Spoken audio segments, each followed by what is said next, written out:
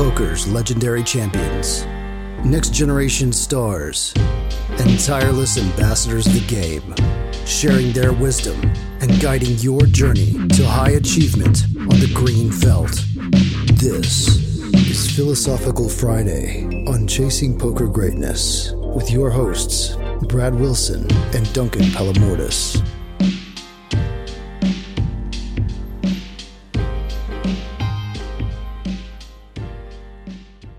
Welcome, my friend, to another episode of the Chasing Poker Greatness podcast. As always, on Friday, it is a very philosophical day. I'm joined by Duncan Palamordis. Duncan, how are you doing? Fine, sir? Very well, good sir. How's everything with you? Everything is quite well. I'm excited about today's topic. It's something that I've invested a lot of energy into, which, it's a question of what are the ingredients needed for the recipe of crafting a winning poker player? What traits do we find as commonalities of winning poker players?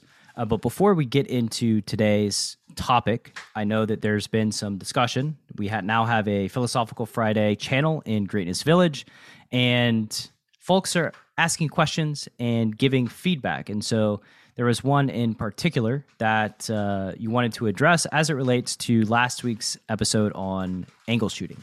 Absolutely. And not only that, but actually they're expressing very interesting and well thought out opinions, right? So I wanted to give shout out to Matt, who had this very interesting post with like great opinions and great questions. And I wanted to address some of these, but also I would also like to say that if anybody has, again, any thoughts, any questions, social media, YouTube, wherever you can find us, feel free, as always, respectfully, so that, we can have a respectful conversation. It's easier to go back and forth that way. But yeah, greatnessvillage.com if you want to hop into the village and join that channel as well. That's the easiest place to get direct answers and feedback from both Duncan and myself. That's right. And once again, shout out to Matt and this wonderful post. And he went through a lot of different points. That certain things, for example, how it can be difficult, and he mentioned some things how the players depend on people enforcing the rules, like the dealers and things like that. And I would totally agree with that. He also asked questions like specifically, for example, the Barry incident. For those of you who don't know, there was an incident where a player was looking at Barry's cards over at Hustler Casino Live, yeah. Right? And he asked a very important question, like, what would you say he shouldn't have been banned? And also he asked another question of the type, Duncan, you, on the one hand, you said it's our responsibility to protect our cards, but then on the same breath, you said, if somebody was looking at their card, I was able to look at their cards, I would tell them, I would give them a fair warning. And he's like, why would you do that? Isn't that because you try to be ethical about it? It's an excellent question. And I think it's very subtle. Like what I was trying to say last week is incredibly subtle. There's two opposing forces, which I feel they're very dangerous. One force would be us being dragged into what I would call universal morality. That is the idea that somehow we know what should is, what the casino should do in a certain situation, or what a player should do in a certain situation. So that is the number one thing that I'm trying to avoid. I'm trying to avoid that due to meta-humility, right? So the way I like to say it is that meta-humility doesn't allow for universal morality, right? So on the one hand, it's what we sometimes call with Brad, truth with capital T. It's very difficult, if not flat out impossible, to have some sort of like a universally accepted rule set for any of these questions, which I think is a very important problem. On the other side of the spectrum, though, because we have to be careful, we have the potential nihilism, or what people would call moral relativism, which is basically essential philosophical ideas I don't necessarily aspire to, even though they cannot necessarily be refuted either. Like nobody can refute nihilism philosophically, for example. But I don't necessarily aspire to nihilism, and I don't want to go there either. I don't want to just say that, you know what, you guys do whatever the hell you want. This is not exactly what I'm saying. So we're trapped between a rock and a hard place. On the one hand, I don't believe in universal morality. On the other hand, we have nihilism, everything goes. So what should we do? And this is what I call it local morality. And what local morality is, and local morality can be both temporal and spatial, meaning it can be both over time and over different locations. That means that in different situations and different circumstances, certain moral rules apply, which may be ethical for that specific group in space and in time, that it is no longer ethical in the past or in the future or in a different space or time. And we don't have to go to extreme examples, like, slavery, for example, to see that our morals have evolved over time. We can be more subtle things, like, the fact that people say thank you more often these days or less often in certain situations, or people are, more intimidated or more annoyed or more triggered, in certain circumstances or in certain parts of the world. For more polarizing examples, we can look to like sports, for instance. And we just talked about this today, how like pine tar in baseball, where, it's the substance that you rub on the baseball that gives you better grip. And pitchers have been using some form of pine tar or Vaseline forever. And then over time, for whatever reason, they started enforcing the rule. It's always been a rule, but they only started enforcing it once like the culture changed, right? And then steroids in baseball, right? In the 90s, I think it's pretty clear that MLB did not care about steroids. If they did care, they wouldn't have had the problem that they had. And then sort of retroactively, like the players that played through that time period, like Barry Bonds, Roger Clemens, they're not going to be in the Hall of Fame, even though they are Hall of Fame caliber players, right? So anyway, just sort of for those polarizing examples of just a culture shift and how things change over time, is that it's very obvious, given the benefit of hindsight, like what we think should have happened. However, in that time, in that moment, it was a different rule set. People's ideologies were quite different.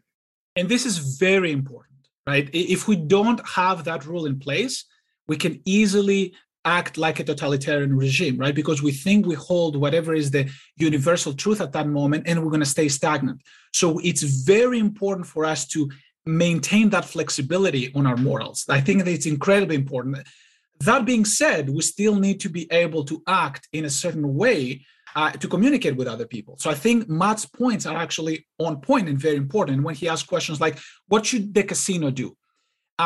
The only thing that I would change in that question is that, what can the casino do now? I would replace the word should, because I don't believe in that word should. There's no such thing as should. Is that practically, what is the local morality? That's the question that I would ask. What does the community at this point feel? And with that regard, I think the casino actually acted perfectly, because most people cringed. It was clear that most people cringed at the action of the player looking at Barry's cards. And the casino is an operation, and they have a profit to make, and they want to keep people happy. So it's in their best interest. That doesn't mean it's the right thing to do. It is in their best interest to ban that player, because they want to create and promote an idea of fair play, an idea of a safe environment. Is that the right thing to do? I will never say that. Neither right nor wrong, because I don't believe in those absolute terms. And also, because we could say, okay, if we make this as a rule, right? Well, if I'm sitting next to, say, Garrett, and I pick up my cards and I hold them in front of me, and I see that he's looking like, oh, Garrett's looking at my cards, ban him for life, right? Like, it's obvious that like such a rule could be manipulated to the detriment of the game, and so there has to be room for some kind of nuance. Of course, exactly, absolutely correct. And then it also comes down to the issue, which brings me to Matt's second question.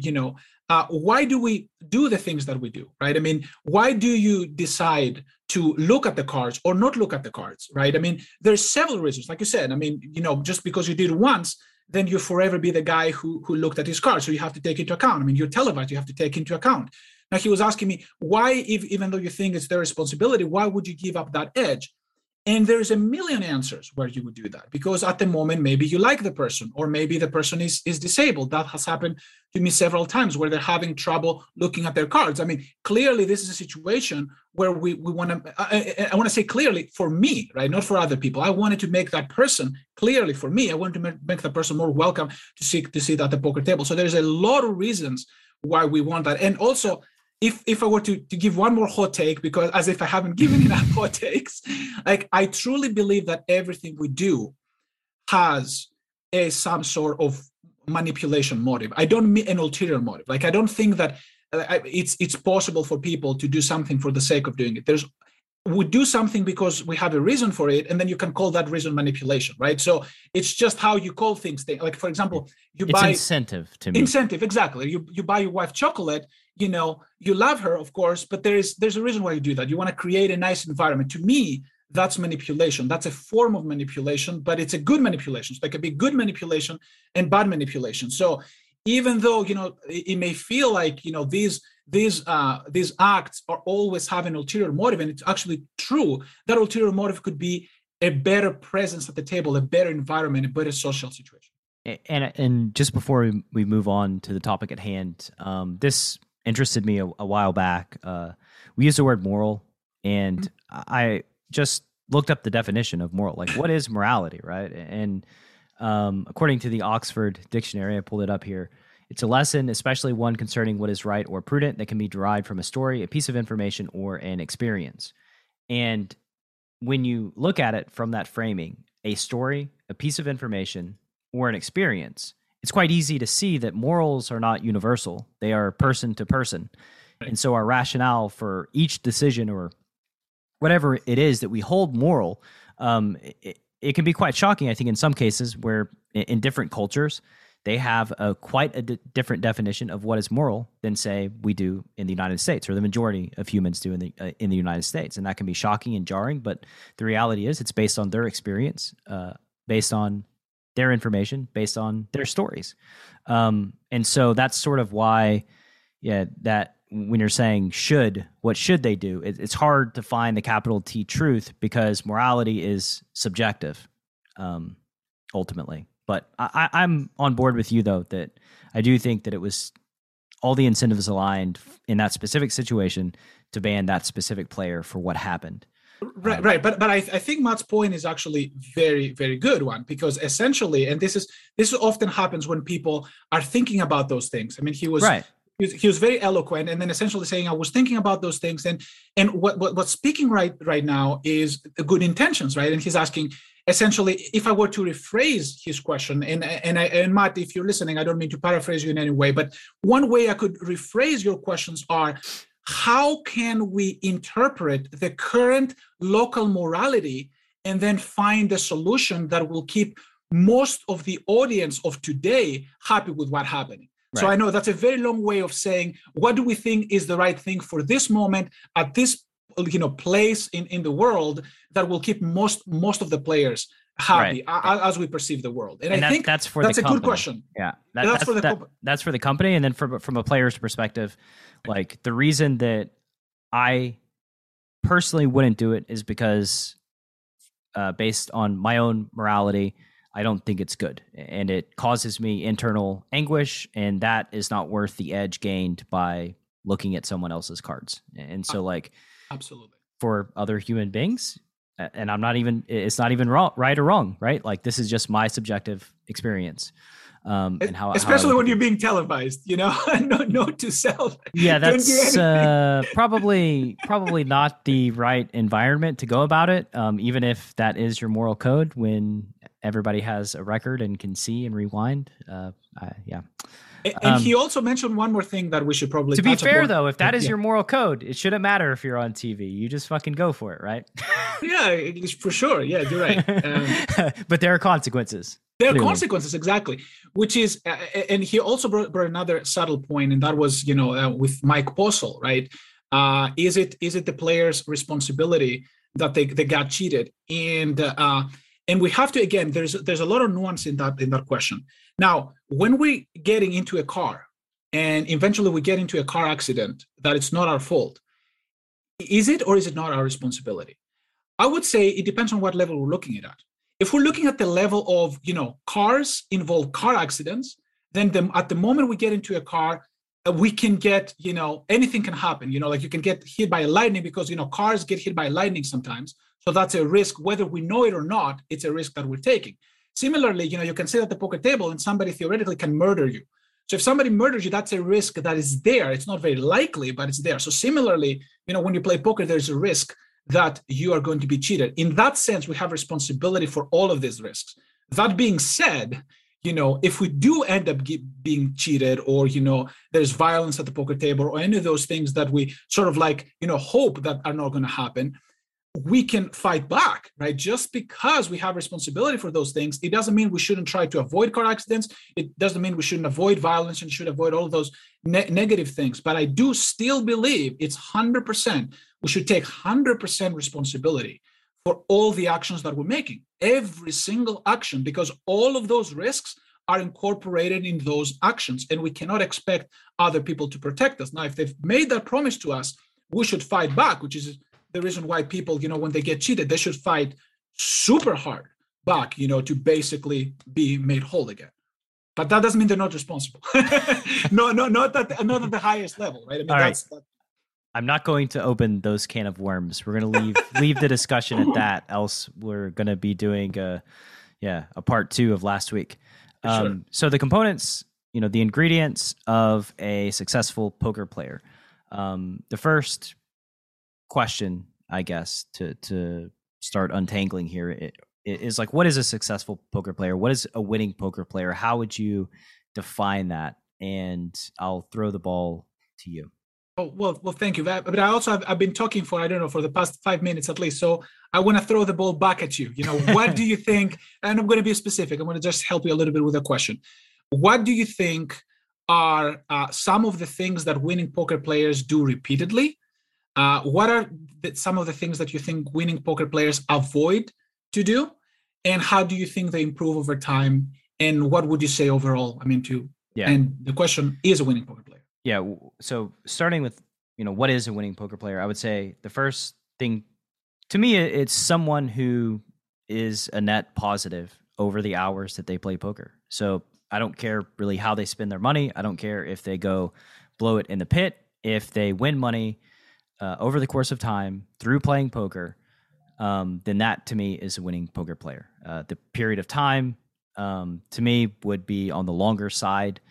So I guess there's this element of time. Again, that's somewhat subjective, but basically within a sample size that gives us a high degree of confidence that they're making money, they win more than 0.01 cents per hour would be a winning poker player. Anything you have to add there?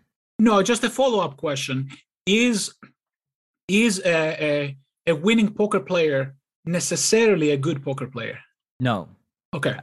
So, no. I think poker is a game where you're measured by the quality of competition that you play against. Mm-hmm. And if everybody is at an exceptionally low quality and you are at a low quality, well, you're probably going to win money, but it doesn't necessarily mean that you're a great technical or highly skilled poker player.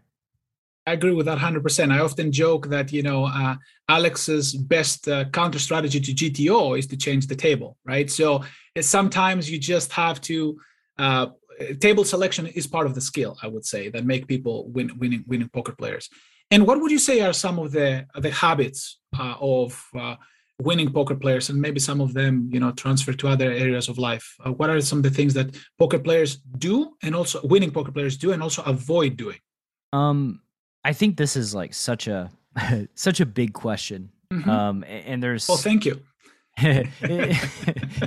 If the goal is to get me to talk for a long time, I think we are accomplishing that goal. So I think the first thing that comes to mind is I believe that one component is curiosity. I think mm-hmm. that the strongest poker players that I know are insanely curious. Mm-hmm. They're not dismissive of anything to the point of being very annoying, mm-hmm. Where it's something happens that's kind of unexpected or weird, even if it's, a bad player that does it, and, something unexpected happens, right? Like somebody like Phil Hellmuth. So this is like an example. Like Phil Hellmuth loves like flopping a set and check raising the turn minimum, right? And everybody's like, what the hell are you doing? But like, to work to something. Right. But like, if it keeps working and making, and people will like bet 3-bet or bomb off or do weird things against it, right? Then it merits investigation. It's like, wow, that's weird. And it's not something that I do, but I do see there are some good things that are coming from that. So in what scenario could I incorporate that into my own game, right? Or against what specific profile? And basically, so that is one thing of like, something happened, it's odd, let's investigate it, right? If somebody calls with a hand that's like unexpected, that we feel like they shouldn't have called with, well, let's investigate why with curiosity, right? Instead of being angry and yelling at them for, quote unquote, making a bad call, let's ask ourselves, what made them do that? And I think that's especially powerful when it happens with a player that is beyond your current skill level, right? When they do something that is just like, whoa, I did not expect that. It typically merits investigation because most likely they have information that you do not have, and that information you can use to upgrade your game. So like curiosity, big trait, very, very important trait. I think there has to be this natural resilience to poker players. They need to be able to have a bad outcome and do the same thing again 100 times in a row. Despite 10 bad outcomes in a row, they just need to be able to withstand that and understand that, this hand that we play is simply one part of all the hands that I ever play in poker. And when at the end of the day, you put all those hands together, you keep making good decisions, you win money. Like good things happen, the more decisions that you make. So I think those are the two that kind of spring to mind. I think some natural things, people who understand the utility of all the different actions. I think this is something that is quite, it's quite important, and also something that is not often talked about is like, yes, there is utility in calling, and there is utility in checking, and there is utility in raising, and there is utility in betting. And what is the utility of all of these actions? Like what is actually happening here, and how do we deploy it? So yeah, just understanding all the tools at your disposal. And then also people who naturally win at poker, I think they tend to be aggressive. So they tend to bluff a lot, sort of naturally. They tend to call a lot when they think villains are bluffing. Maybe those two go hand in hand because they kind of project themselves onto other people, like, oh, I would bluff here, so therefore I call, right? So I think that's a natural trait that really helps people out. And I'm sure I can think of some more, but now I've been talking for a while, so I'll throw the ball back to you. That's good. And immediately, you're saying all those things, and I would say also on the curiosity aspect of it, and sometimes they know how to curb their own curiosity, right? Because the curiosity can get the better of you sometimes when like, oh, does villain have it or doesn't have it? Well, you don't necessarily need to see that specific hand if you have other things that tell you that maybe the villain is strong that time, right? So they don't need to call every river to make sure they're getting all of their information. Yeah, right. And you're absolutely correct. And I would just add to that maybe consistency, hard work ethic. That's also important, and I would say also emotional intelligence, because it is important to understand people. And you mentioned that many times before, right? I mean, the importance of understanding people around you, especially in a live setting, and what makes people tick. It is more important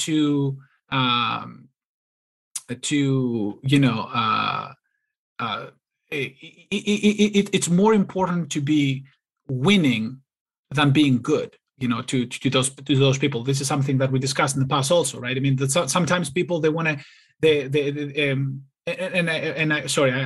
misphrased it. I meant it is more important to win than to be right? Because sometimes people, they just want to prove themselves so hard that they're right, that they just argue over a certain thing, and they just don't necessarily, they miss the forest for the trees, like they pick up, pens in front of a steamroller, that just want to win the argument of like the GTO play, and there's like this very simple line in front of them and they just don't want to take it. So it is important to be pragmatic and good with people and understand what people who have hard opinions like that don't, in my experience, don't fare too well when you're playing 25NL and you have a very strong opinion and a player who's playing like 1KNL gives feedback and you're just arguing to the end of the world and not asking yourself, wow, maybe I should be open to what this human is saying. I think that is that's a trait that will cause you much suffering, misery, cap your potential. It's just bad overall. So like this receptivity, but again, I think that kind of ties into curiosity as well, where it's like instead of being trying to like just defend a point, you're instead asking questions like, wow, why does that happen? On the other side, what's interesting is somebody that's never receptive to any feedback on one end of the spectrum is doesn't fare too well. The person on the other end of the spectrum that is receptive to all feedback doesn't fare too well either. You reminded me of something that I think there's two types of people who are going to have trouble winning at poker. Those who question nothing and those who question everything. Right? Because it's interesting, right? I mean, what's interesting is that people who came before us, they tried some things. They already have made some of the mistakes we're about to make, right? So we have a lot to learn from people in the past, right? I mean, we're talking about in the past, we talk about Plato. We may disagree about some of the things, may look a little bit totalitarian to the way we think today, but he had a lot of things to teach us about the way that we're thinking back then, and a lot of things to learn for today. And similarly, previous successful poker players, we have a lot to learn. At the same time, if we don't question anything, then it cannot really become our own, right? Because you gotta struggle. There's some mistakes that we have to make, because if we don't make those mistakes, it doesn't really become our own experience, right? We're living somebody else's life. We're playing somebody else's poker game. And then we don't get to grow from all of this, right? So there needs to be that curiosity that you're talking about, right? I mean, there needs to be some questioning. Well, that ties into like all, really our thoughts on like morality earlier, right? Where it's like something that could have been good 10 years ago, right, isn't necessarily good today. It may in fact be quite bad, right, because you are playing against human beings. And like the reality is that you're constantly learning about human beings, how they tick, how they act. And 40 years ago, say in whatever year that was, like the 80s, I guess, in the Super System days, like maybe some of the things in Super System very much apply today, and then some of them do not apply at all. Or our tools for learning and discovery have improved. Our ability to analyze data has just gone up across the board. But I will say this about like, you mentioned Plato. So like, that's like a foundation, right? That we all kind of operate from. And like poker's the same, where we operate from this foundation that's built from these pioneers who through trial and error learned about poker and taught their experiences to other people. And then it's not enough to just say, oh, I'm satisfied. These are the answers, right? No, that's the starting point. You layer on top of that to the best of your ability. And that is just ongoing in poker and indefinite, in my opinion, is this constant learning, iterating, and then layering. Because, I've been immersed in the world of poker strategy, maybe more than, I'm not going to say every human being on the planet, but most human beings on the planet for the past year, simply because I haven't played much and all I've done is research and think and strategize and analyze. And there's a billion places that I can upgrade. There's a billion blind spots that I have and a billion areas that I would love to explore. And absolutely. So there's a podcast that hasn't come out yet that is kind of annoying for right now because this one's going to come out before that one, even though that one was recorded before this one. It's with Chris Sparks. And, we were talking about GTO and how to say that Solver says to do this, therefore I do this, is you think that you've done a lot of work in coming to this conclusion.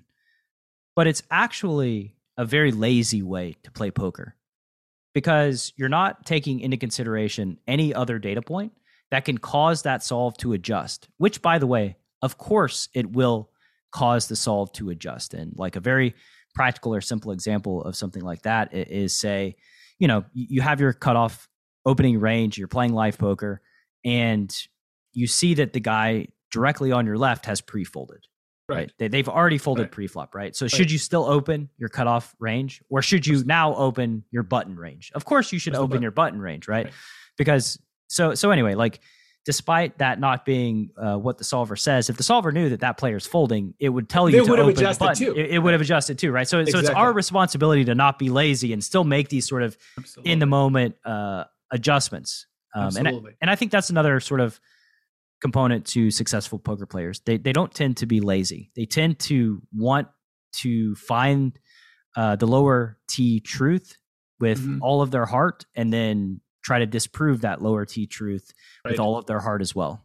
Right. And this is a very important point, right? I mean, this ties up to some very big ideas, and to paraphrase and possibly misquote Charlie Munger, one of the things that he usually says is that the only way I can counter a specific argument that I hear is if first I can actually argue on the other side first. I've read everything about the other side. I understand it 100% up to the nuance, so I can actually take finally the other side. And this is essentially the homework. This is the double D's, right? Due diligence, right? You have to read before you go and take any side. You just have to do all the proper research. And this applies to poker, to everything. Like, it applies to science too. One classic example that I like to give when it comes to science, for example, is Einstein's general theory of relativity. He didn't just take, Newton's theory of gravity and say, Newton, what the hell did he know? That dumb, let's throw it out of the window. Instead, what he did, he took that theory and he upgraded it in a certain sense. It's still there, which is, the reason why a lot of people who do science as a hobby, that's what the number one thing that they forget. They forget that their theories need to implement, or at least need to address, everything else that has been done before.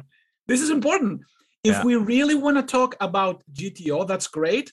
We just have to understand exploitable standard strategies nearly perfectly, so that we can say why we can throw them out of the window, right? And that's perfectly okay. And usually some of the best GTO users are those who understand exploitable strategies very, very, very well. And they're very well aware of all of these nodes adjustments, as they're called, like node locking, sometimes it's called, right? The idea that, once you have more information, sometimes the GTO solution collapses to something almost trivial, right? I mean, fold 100%, or like bet 100% or something like that once you get extra information. It's the uncertainty that creates those mixed strategies. Right. And we could go back to like our first episode, I believe it was, on GTO, where, game theory optimal to me is fluid, and based on the different data points and inputs that you have, the game theory optimal strategy will change. And so again, if you're not adjusting, if you're not doing everything you can to understand the mistakes that humans actually make, then you're just being lazy, right? And by the way, there's a nice TED talk on what you said about understanding everything that comes like before. And it was it was about a toaster. If you Google it, I can't remember the exact name of it, but it was it was about the Hitchhiker's Guide to the Galaxy. And the guy, there was this thought that like if he goes back in time from present day, that he'll be like a god because of all his knowledge and all of his information. Right. And he realized that he told himself like, well, actually, I need all of humanity to be anything in this time period. And like left to my own devices, I can't even figure out how to make a toaster. Right. And so what he did was he spent a year trying to make a toaster, and learned that over time, actually like the early methods of like making steel and melting it had been lost. They don't even know what they've built on top of over time, which anyway, it's just like an interesting parallel that like, we're all in our own ways standing on the shoulders of giants. Right. And we have to appreciate that and take what they've given us, these gifts, and build on top of those. Exactly. And this is the very important part, right? I mean, it would be arrogance to do it otherwise. And yet, here is the irony of it all, right? In order to push that knowledge forward, there are situations where we must defy some of these ideas. But in order to defy an idea, we first need to understand it very well. So it takes a lot of studying, to be able to be at the forefront, right? And just one quick anecdote, it's not like Einstein was like sitting, on his office, like playing video games, which were not invented back in. But regardless, it wasn't like he wasn't doing anything. He was actually a very successful researcher of science, right? He would, just because he was a clerk office at the time, it didn't mean he wasn't active with the scientific community, right? So it's not like people have this fantasy sometimes that you can come out of nowhere and invent something out of nowhere, but that doesn't happen. Will Hunting it, basically. Will Hunting it, yeah, which is, yes, we can talk about that movie. But here's a question for you. Yeah. Can everyone be a winning poker player? That's what I want to know. Can everyone be a winning poker player? So can everyone? So let me rephrase. Please. Can everyone? Does everyone have the potential to be a winning poker player? Would be the more interesting question to me. Okay. Yes. So, I mean, God. So like we've talked about it on Philosophical Friday before, right? Like the obvious answer is no. Mm-hmm. Simply because all you need to find is one person to disprove it, right? And we could just say, well, what if there's someone that doesn't have, say they have a mental handicap, right? Mm-hmm. Maybe there's something there, and they just aren't capable. So I mean, yeah, there are human beings that I think are incapable of being winning poker players just because, or a 2-year-old who can't speak yet, right? Like they're probably not going to be a winning poker player, and they are a human being. So the answer is no. However, I would say I believe that most people could. Most rational human beings could, given that they have the right training and resources, which is a pretty important caveat. But that's my opinion as a poker coach, as a trainer and communicator of people. I do believe that I believe while maybe not everyone can be a winning poker player, I believe that the general poker community overestimates the level of intelligence that you need to achieve to be a winning poker player quite significantly. I think most of the opinions that I hear on this topic, I tweeted this a while ago. It was quite controversial. There were lots of people who, laughed at me for saying that I thought anybody with the right training could be a winning poker player. What's interesting about that is most people who commented and replied probably have never even tried to train someone to be a winning poker player in the first place, right? Which is like an interesting thing of like, you scoff, and yet it's not a thing you've ever even tried. And yet I've spent the last 3 years of my life specifically on this one thing. So anyway, I'll ask your opinion now, but I'm an optimist, and I think that you can teach things like pre-flop strategy are teachable and learnable, and that in some very easy or soft game is pretty much enough to make you a winning player. Right. So I love how you dissected that question. I think this is an excellent way, right? I mean, again, we have to ask exactly what do we mean, for example, by human being. Like, should we get the 2-year-olds in there? I love this. This is very, very relevant. And you also mentioned poker training, and I agree with that.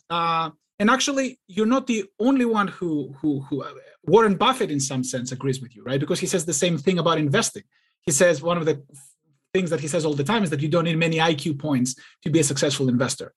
Now, I would take the other side on this, and I would take the other side sort of heavily. And here's why.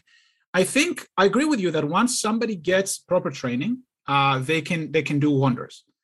The problem is, similar to Malcolm Gladwell's 10,000 hours, the outliers. The problem is, how do you get someone to get to the 10,000 hours? right? That's much harder than it sounds. Like a lot of people are in the situation where they have failed before they even begun, because like you said it in your own answer, right? There's people who haven't even tried. And I think part of the reason they haven't even tried is because something inside them tells them not to. And I know that in some abstract way, and I believe that sometimes too. I'm an educator. I don't want to, like, often I tell to my students, 90% of you are going to fail, but I will never tell you which ones are going to be, because I don't know, right? But I don't believe, like, if you ask me to bet, like, I would bet against the group, right? Every time. And it's a successful bet. I mean, it wins over and over again. But I will never tell any student specifically, you're going to be the one, because I don't know. I don't know, like, what you're capable of. But time and time again, we see that the numbers, right? The numbers are failing. Just one last sentence, if you don't mind. The issue that I'm having is that there is, even though I take this, if you will, romantic view sometimes, I think that in our definition, we should incorporate the hindrance of getting started. Like, if we do get started, then some people will be successful for sure. But shouldn't we incorporate the fact that some people will not get started? Isn't that part of what prevents them? Sure. And that was, I think that statement was more for people trying to teach someone else how to play poker, right? It was more for, like, on the educational side. I would say that the major hindrance here is that, like, so if someone had me 24 hours a day to mentor them in poker, I am quite confident that they would be a winning player over time. I'm quite confident. However, that's not feasible for everyone to have me as their mentor, because I'm only one person and I have to sleep and interact with other humans, right? So, like, I think that there is a bottleneck there. But yeah, I think that if you're obsessed and you genuinely try to learn and you're earnest and you work hard towards it, like, man, it is really hard for me to believe that somebody can't beat 1-2 live. No limit. Right. Like, I know what you mean. By the way, I would take that bet. If somebody stayed with you, I would take that bet 100%. Like, your side of the bet. I mean, that you. Yeah. Right. The question is, would they stay with you? Would they stay with me? I don't know. Without you forcing them to stay with you, right? I mean, because what reality is this where I'm forcing somebody to get coaching? Right. No, I mean, stick right here. We gotta win this bet, right? I mean, we can do everything we can now. So, do you think that they would stick with you? Like, I'm just curious. Like, do you think, like, if you were to take, like, a completely, like, arbitrary person, or another way of saying is, if you were to take, like, 100 people scattered around the world, how many of those people you think, even though you were, like, with them 24/7, what percentage of them, you think would give up? Just say, you know what, Brad, this is not for me. I just had enough. I don't want to do it. 90%. Okay. Maybe 95. Okay, I agree with that. Yeah. Once they see how hard it is, then they just kind of melt and fall apart. Right. So again, we have a definitional issue, right? So I think we both agree, right? I mean, do we incorporate that 95% as a failure, or do we just look at the conditional probability that those 5% who stayed, they will succeed? Yeah. I agree with that. Before we close down, I did look up this quote because we used it in the Wolves just the other day. But learn the rules like a pro, so you can break them like an artist. I think that I love that applies, to understanding the situation. Like, once you understand all the rules, then you're allowed to adjust and break them and explore. Final thing here. One last component that I just realized. I do think that you kind of need to be batshit crazy as well. I think that's a good ingredient for a poker player or an aspiring professional, successful, winning poker player. You have to be a little bit insane to make it in this game over the long run. I agree, because the variance is just crazy, and be able to withstand the thing that we're not wired to do it. And now, be able to do something that you believe to be correct despite all feedback from all the sources. That's another thing that I think the strongest poker players will do, is they will say, you know what? Everybody's going to think this is stupid, but I believe this to be a fold, so I'm going to fold. And whatever, like judge me. Right. I don't care. I think that sort of confidence is very essential to be like a higher level successful poker player. You just have to give no fucks about outside opinion.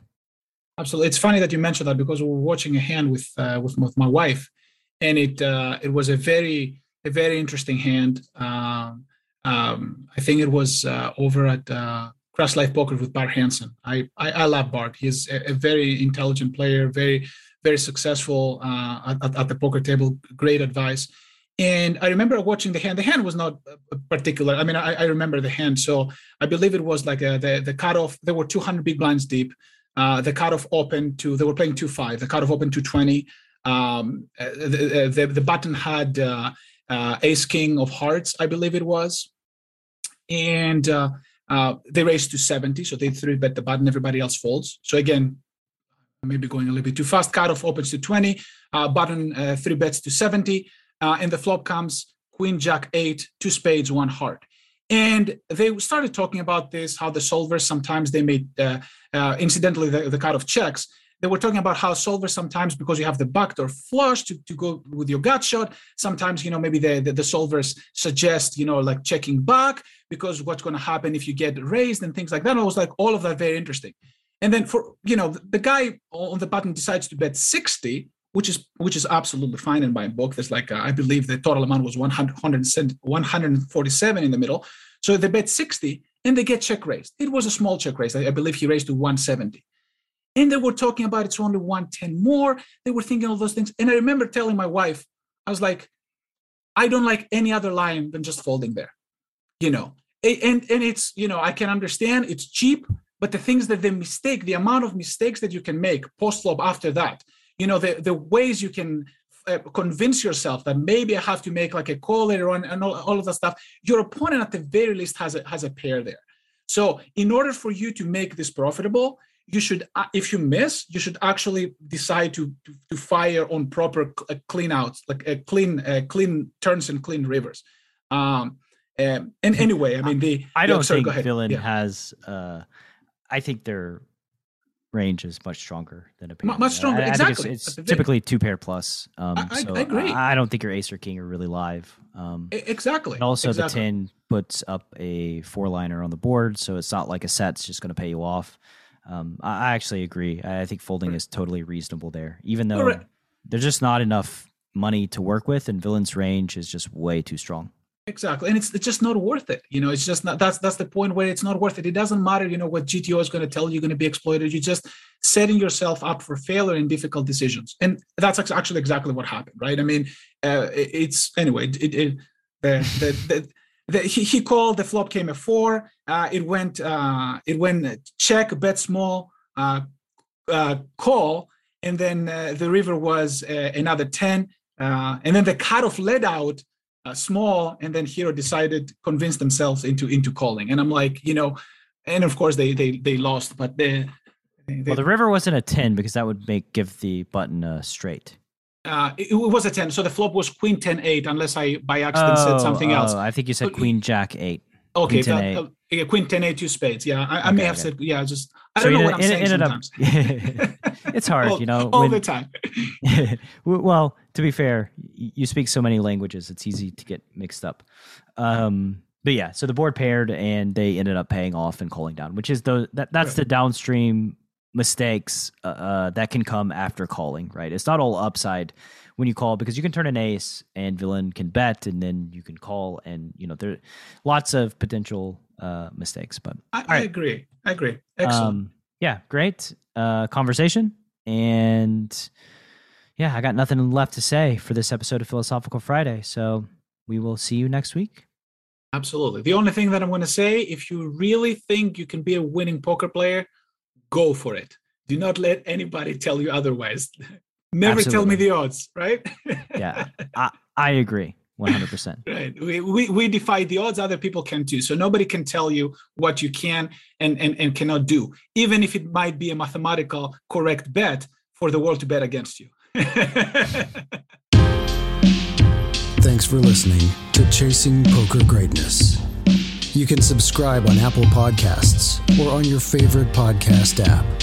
Go to chasingpokergreatness.com to get the newsletter, join the Greatness Village community, book a coaching session, or dive into the latest data-driven poker courses.